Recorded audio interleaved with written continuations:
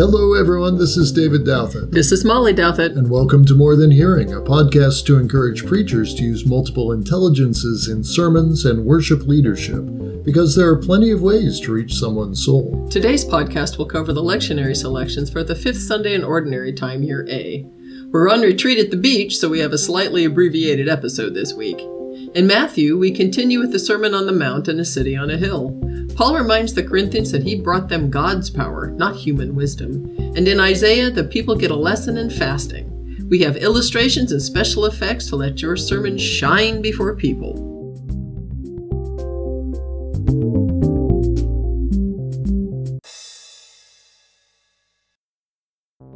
We've established this podcast based on Dr. Howard Gardner's theory of multiple intelligences. Dr. Gardner suggests that there are multiple ways to learn, process, remember, and understand our world. Each week, we develop illustrations and special effects for the weekly readings of the Revised Common Lectionary. They use various smarts based on Dr. Gardner's identified intelligences. We call them word smart, eye smart, math smart, body smart, music smart, nature smart, people smart, and self smart. You can read more about Dr. Gardner's work by clicking on the link at the top of our webpage. As we read and reflect on the scripture passages for each week, we explore ways these intelligences can be utilized for a deeper appreciation of God's Word. Anytime and any way we can make use of the different smarts, we give people greater access to the Word of God so they can acquire it, process it, and internalize it in ways that make sense to them. Let's get started. Well, hello, everybody, and welcome back to the show. We're glad to have you here, or welcome the first time. We're glad to have you here, too. We are on retreat at the beach, as happens this time, or has happened this time every year for the last several years. And so a slightly abbreviated episode. That's our intention anyway. Yeah, we'll see how it goes. But we're dropping the Psalm this week, and we didn't push ourselves too hard on the other items. Sorry, not sorry. Hey, we're at the beach. So we do have an episode from 3 years ago that you can go look at for other ideas that will probably not be in this show. Yes. I already looked. Yeah, there's some good stuff there. So check that out at morethanhearing.org. And we'll have a link for it in this week's show notes as well. So consequently, you can probably tell the sound quality is different. That's because we're in our hotel room here and on unusual equipment. So again, sorry, not too sorry, because we're at the beach.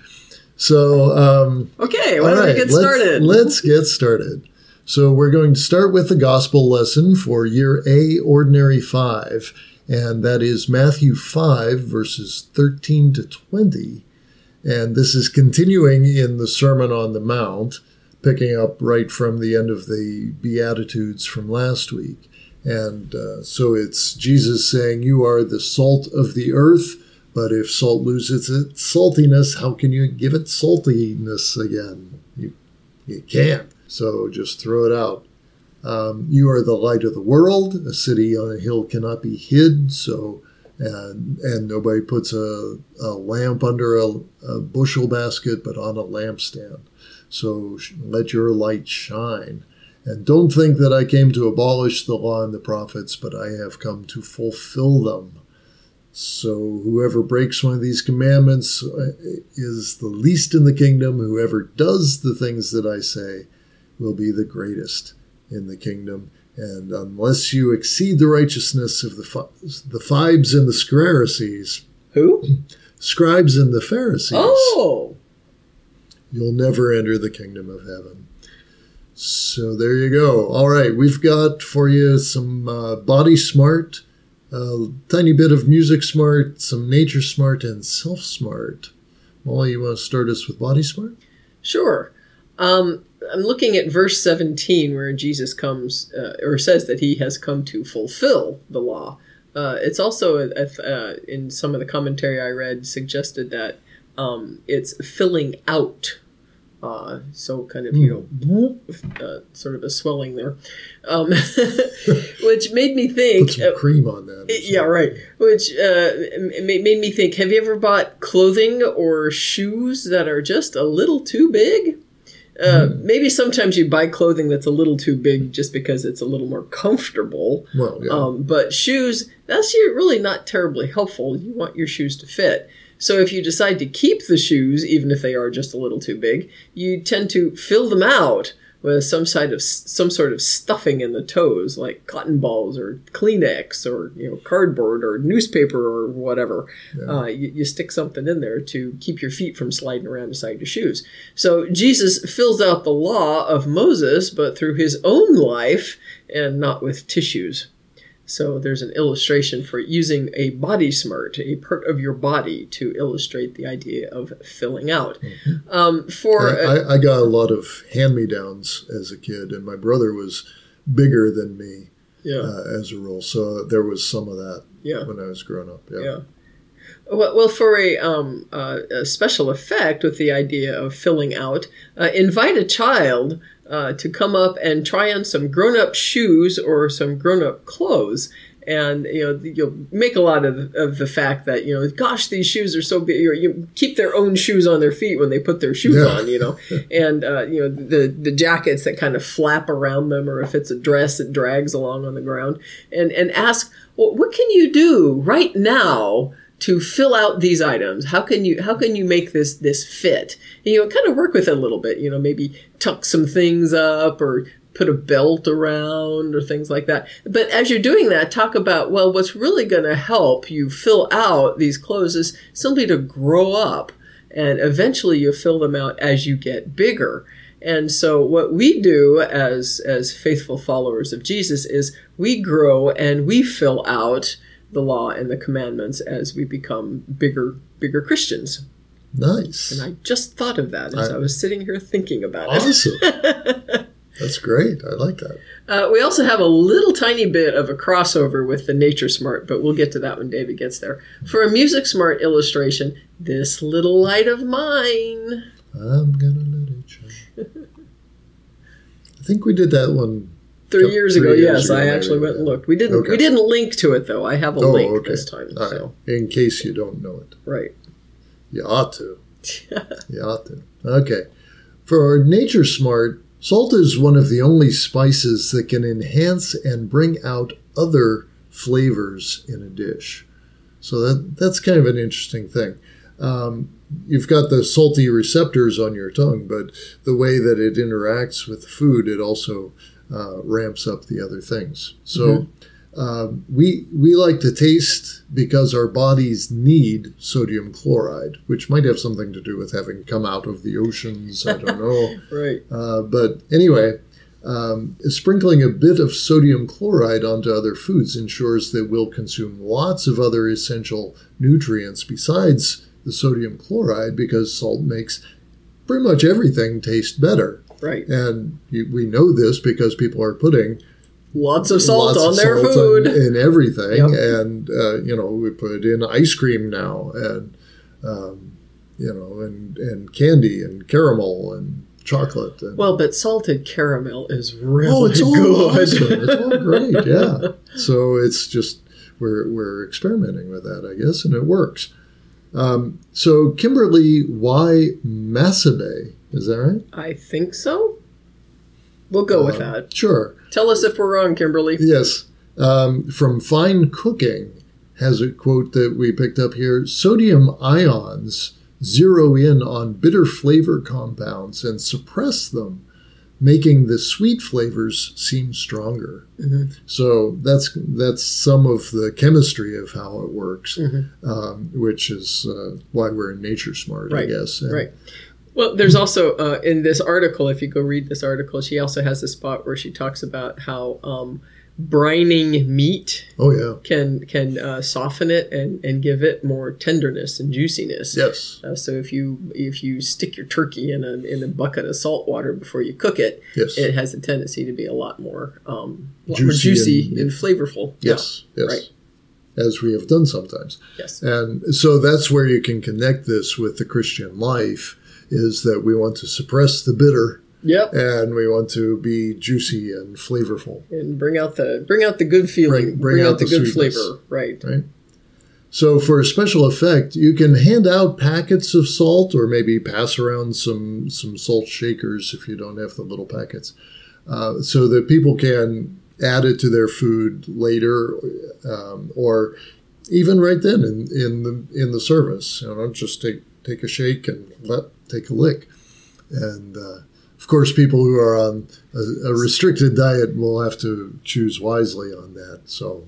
Okay. Anyway, last thing, Self-Smart, we've got a special effect, some questions for you to ponder and to give to your folks to ponder on their own. Pay attention to the things that you do that do something to you.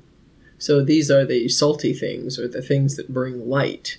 How are you salt? How are you light? What are those things? And how do they make you salty, or how do they deplete your saltiness? The things that you do that do something to you, those things that get your attention, and that you're going to do this thing. I'm going to do the thing. Uh-huh. So how does that enhance or detract from your saltiness? Your Christian saltiness. Right. Your spiritual Christian. Right. Yeah. Saltiness. Yeah. Okay, let's go on. The epistle lesson for year A, Ordinary 5, is from 1 Corinthians chapter 2, verses 1 through 12, with the optional addition of verses 13 through 16. We're not touching those. We're going to stick with 1 through 12. And the New Revised Standard Version has some very handy section subheadings. Yeah. So verses 2 through 5 is titled Proclaiming Christ Crucified. And this is where Paul talks about how his initial interaction with the Corinthians and how he came to them and proclaimed Christ to them. I came to you in weakness and in fear and in much trembling. My speech and proclamation were not with plausible words of wisdom, but with a demonstration of the Spirit and of power. Continues on to verse 6 through 12. The title of that subheading is The True Wisdom of God, kind of continuing on with the previous theme from chapter 1, with God's wisdom being wiser than God's foolishness being wiser than our wisdom, right, and God's weakness being stronger than our strength. Yeah. Anyway, so there you go. So it kind of continues on in that particular vein. So we are going to look at only 2 of the intelligences, because that's all we could find time for. We're at the beach. So David is going to do a math smart illustration for you, and I will be doing a self-smart special effect. So let's go to math. Okay. I was struck particularly in this, well, I guess the whole way through it, that Paul is continually deflecting attention from himself, except in as much as he says, look what I didn't do. I got to thinking about this being a form of self-effacement as a rhetorical device. Okay. And so I went looking for that, and it could be word smart because of rhetoric, but the logic of rhetoric is why I ended up putting it in math. There's a book called The Rhetoric of Western Thought, From the Mediterranean World to the Global Setting, by James L. Golden, and found a passage where he's discussing Plato and Plato's dialectic, and he's having a conversation with Socrates. Mm-hmm. And they're discussing rhetoric and what is true rhetoric and what is false rhetoric.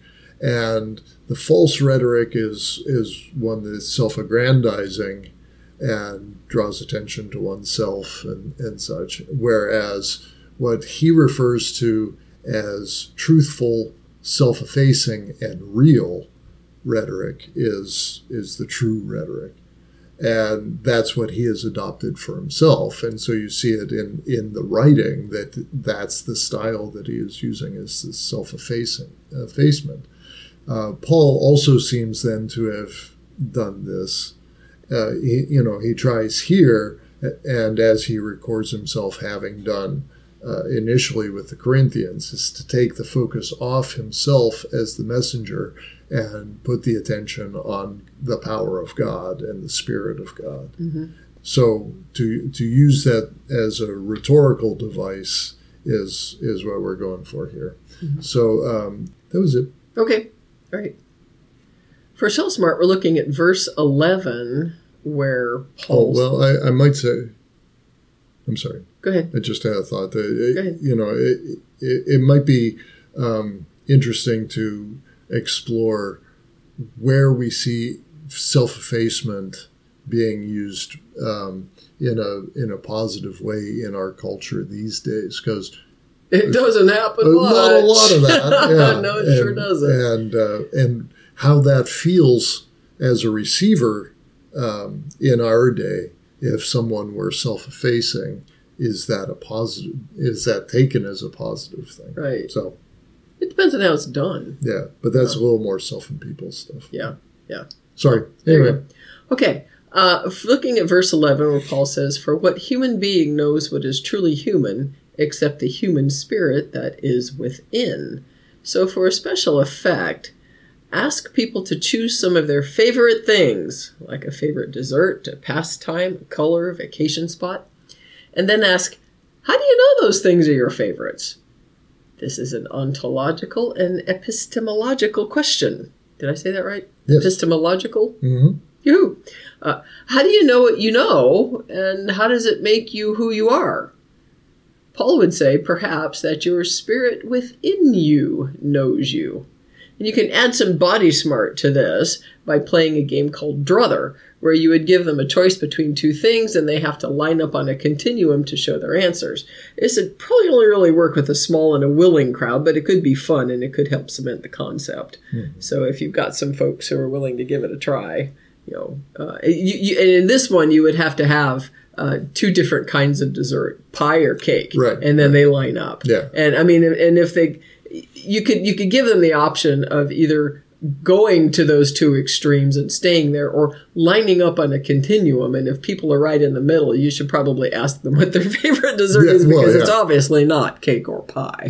Yeah. So the name Druther comes from would you rather? Yeah. Would druthers? Would druther. Druthers. And I suppose you could do that by having some volunteers.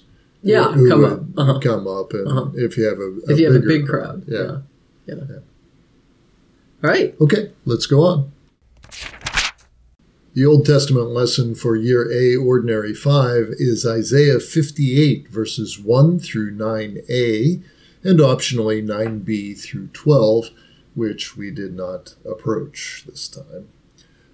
So this is a prophetic oracle against the people who are trying to get the Lord's attention by fasting, but not getting anywhere with it, and they don't understand why. And so the prophet and the Lord are letting them know. So they're saying, we fast and you don't notice. And God says, it's because of how you're doing that. You quarrel with each other and you exploit your workers while you're doing it, and you're being miserable human beings while you're fasting. So you're doing it wrong, basically.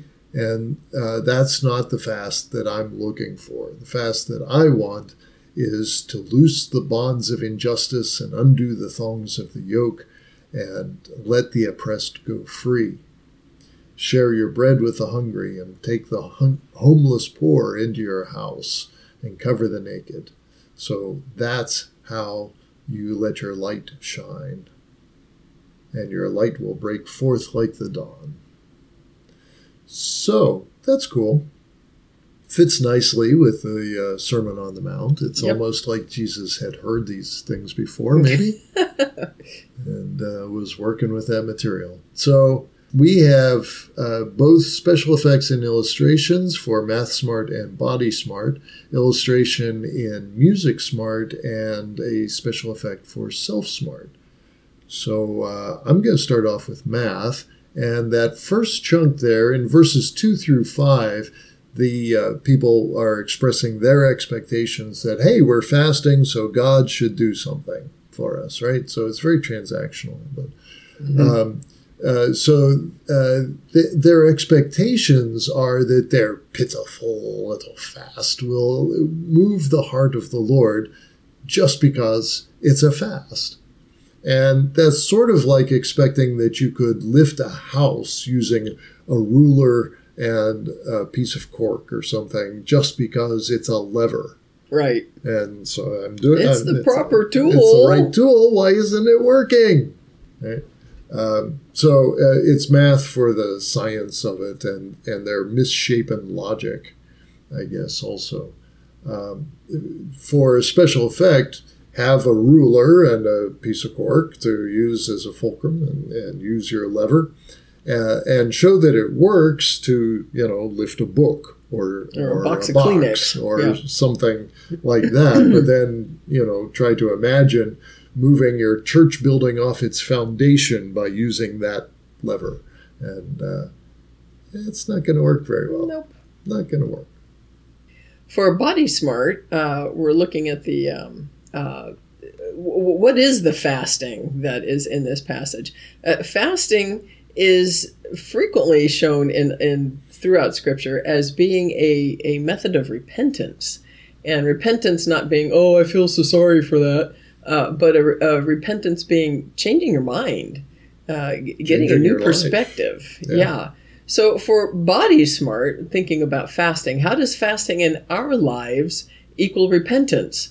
Most of the time, fasting is done for blood work, so we can have blood work done. Yeah. Sometimes it's done to eliminate a part of your diet. That might be problematic. And sometimes it's to change eating behaviors. You're put on a particular kind of diet, and you fast from a particular kind of thing in your diet. And you lose some weight, you feel a little better. So all of these forms of fasting are a turning around or a repenting. Mm-hmm. If you think of it. So if you want to talk about a fast of repentance, and that's what John the Baptist was talking about in Matthew's gospel the last few weeks, right. A couple of weeks ago too, is when you fast, you're changing things. Mm-hmm. You're changing things, and for specific reasons, but you are changing things. So for special effect, if you or anyone else have ever fasted, what was the reason, and better yet, what was the result? And a personal note, I've been on a low carbohydrate fast or a diet for the last 3.5 months. The last time we were at the beach was when I started this. Right. And it really did require a lot of changing my mind that, I wasn't going to die if I didn't get a bagel every morning. But not having a bagel every morning for the last 3.5 months, I've dropped 20 pounds. Right. And I do feel better. For Music Smart, the people's complaint seems to me, anyway, the people's complaint is like a noisy gong or a clanging cymbal when they should be playing the melody on the harp or the lyre, to use some biblical musical references.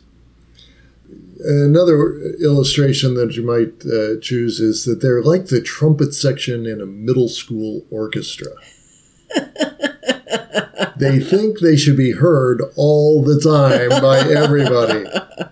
But instead, they're really supposed to be there to support the other sections and kind of be in the background. But no, that's not how. Yeah, exactly. Yeah, middle school trumpet sections. Having been in one myself, it's like...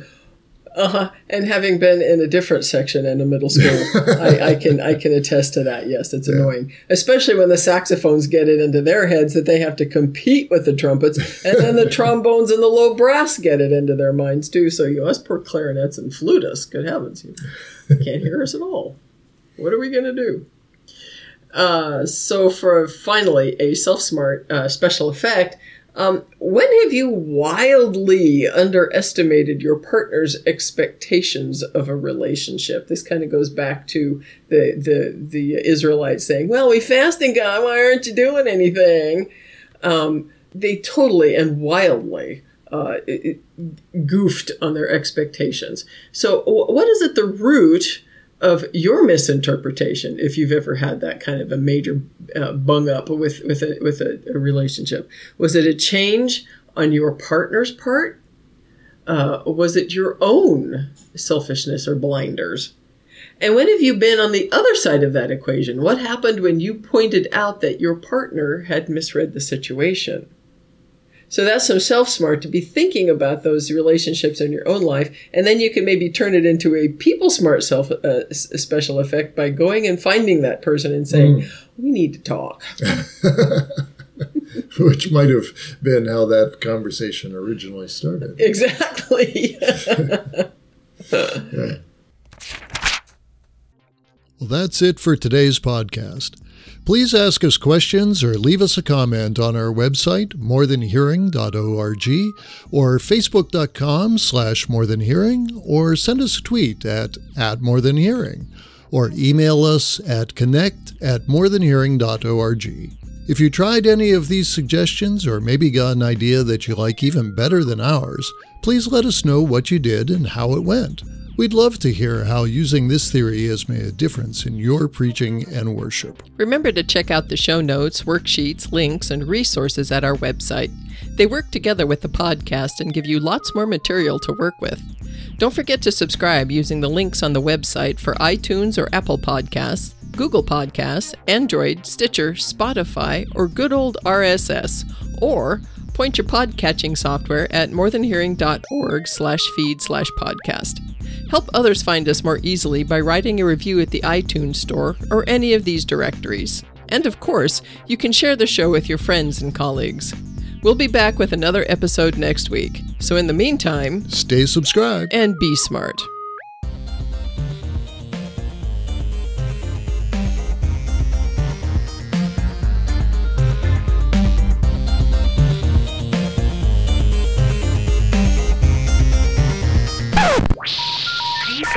Try again.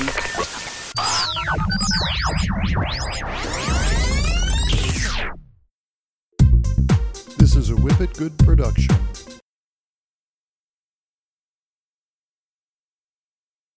Do I need this part? No problem. On the side?